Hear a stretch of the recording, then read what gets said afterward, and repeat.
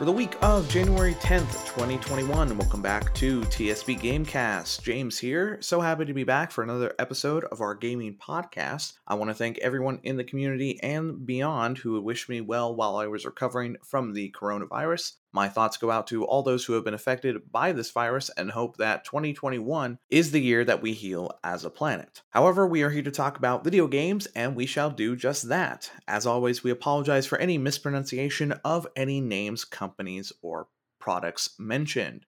In light of the situation that occurred in the United States capital of Washington, D.C., and statements following the events, the live streaming company Twitch has removed one of its most popular gaming emotes.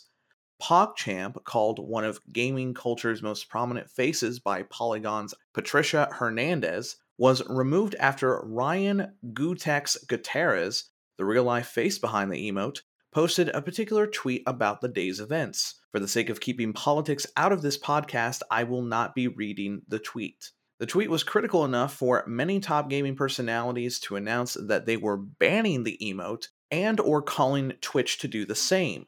Hernandez reports that at 9 p.m. Wednesday night, the San Francisco-based company removed the emote from their platform. Twitch's representative, according to the article, only pointed to the tweets for relevant information. There is some hope for the legendary name PogChamp, as the company later announced that they were moving forward with a community suggestion to use a new face every day for the emote.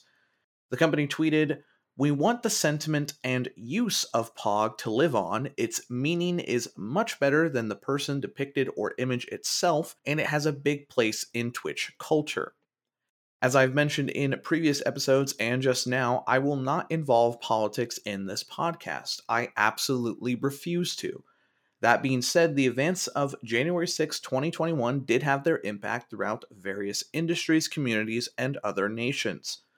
The banning of the original PogChamp emote and significant change to a huge part of gaming culture is one such impact. But let's focus on the positive here. Twitch, in light of the negative, took a significant suggestion to keep the cultured icon. The implementation may be difficult given they are going to use a new face every day. If anything, they may be reusing faces over certain periods of time. I know some may be upset by this decision, and I will not express support or dissatisfaction for their initial decision. I will, however, express support for how they are moving forward from these events and the situation as a whole. Shifting gears a bit, Epic Games has been mentioned in this podcast quite a lot, mostly regarding their feud with the Apple Play Store. This time around, they are mentioned for a different reason. The Fortnite creator has acquired Rad Game Tools, a development toolset creator based in Kirkland, Washington. Thomas Wild of GeekWire reports that if you played any video game that was made in the last 21 years or so, there's a good chance the game was using Rad's Bink tool to encode its video files. In their initial announcement, Epic stated, "Together, Epic and Rad plan to integrate Rad's powerful technology into Unreal Engine to benefit the developer community and gamers alike." Games are constantly having to step up their game, no pun intended, in graphics and gameplay with how competitive the market is today. This puts immense pressure on developers and publishers of just about all platforms. Of course, this doesn't address the issues with developer and studio compensation and workloads, which we have discussed in the past numerous times. Sadly, I don't think most consumers realize that, nor would enough of them care to do anything about it, unfortunately. This acquisition is another in the long list in the gaming industry over the last year. However, 2020 has also sparked the founding of new studios from industry veterans, which we have mentioned before. This acquisition, if successful, should be incredibly supportive for developers should those new studios utilize these tools. Before we move on to our final topic, we would like to remind you, the listener, to join the TSB Gamers community. TSB Gamers is a community by gamers for gamers on any gaming platform for any video game. It is absolutely free to join. All that we ask is you are 18 years or older and accept our code of conduct. For more information and to join, please visit tsbgamers.org. That's tsbgamers.org.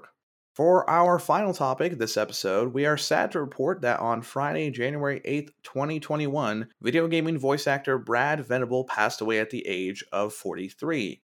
Venable worked on projects such as Final Fantasy VII Remake, voiced Griffin and Nightmare in Devil May Cry 5, and performed 3 other roles in Fire Emblem Three Houses.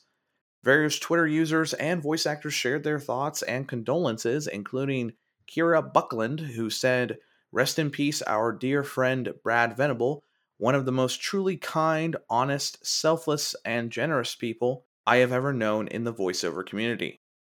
As a supporter of the voice acting community and admirer for their impact on the gaming industry, my sincerest condolences to the family and friends of Brad Venable. And with that, we shall wrap up today's episode. Thanks for tuning in. If there is any gaming topic you would like us to talk about, be sure to let us know on Facebook at TSB Gamers or Twitter at TSB_gamers.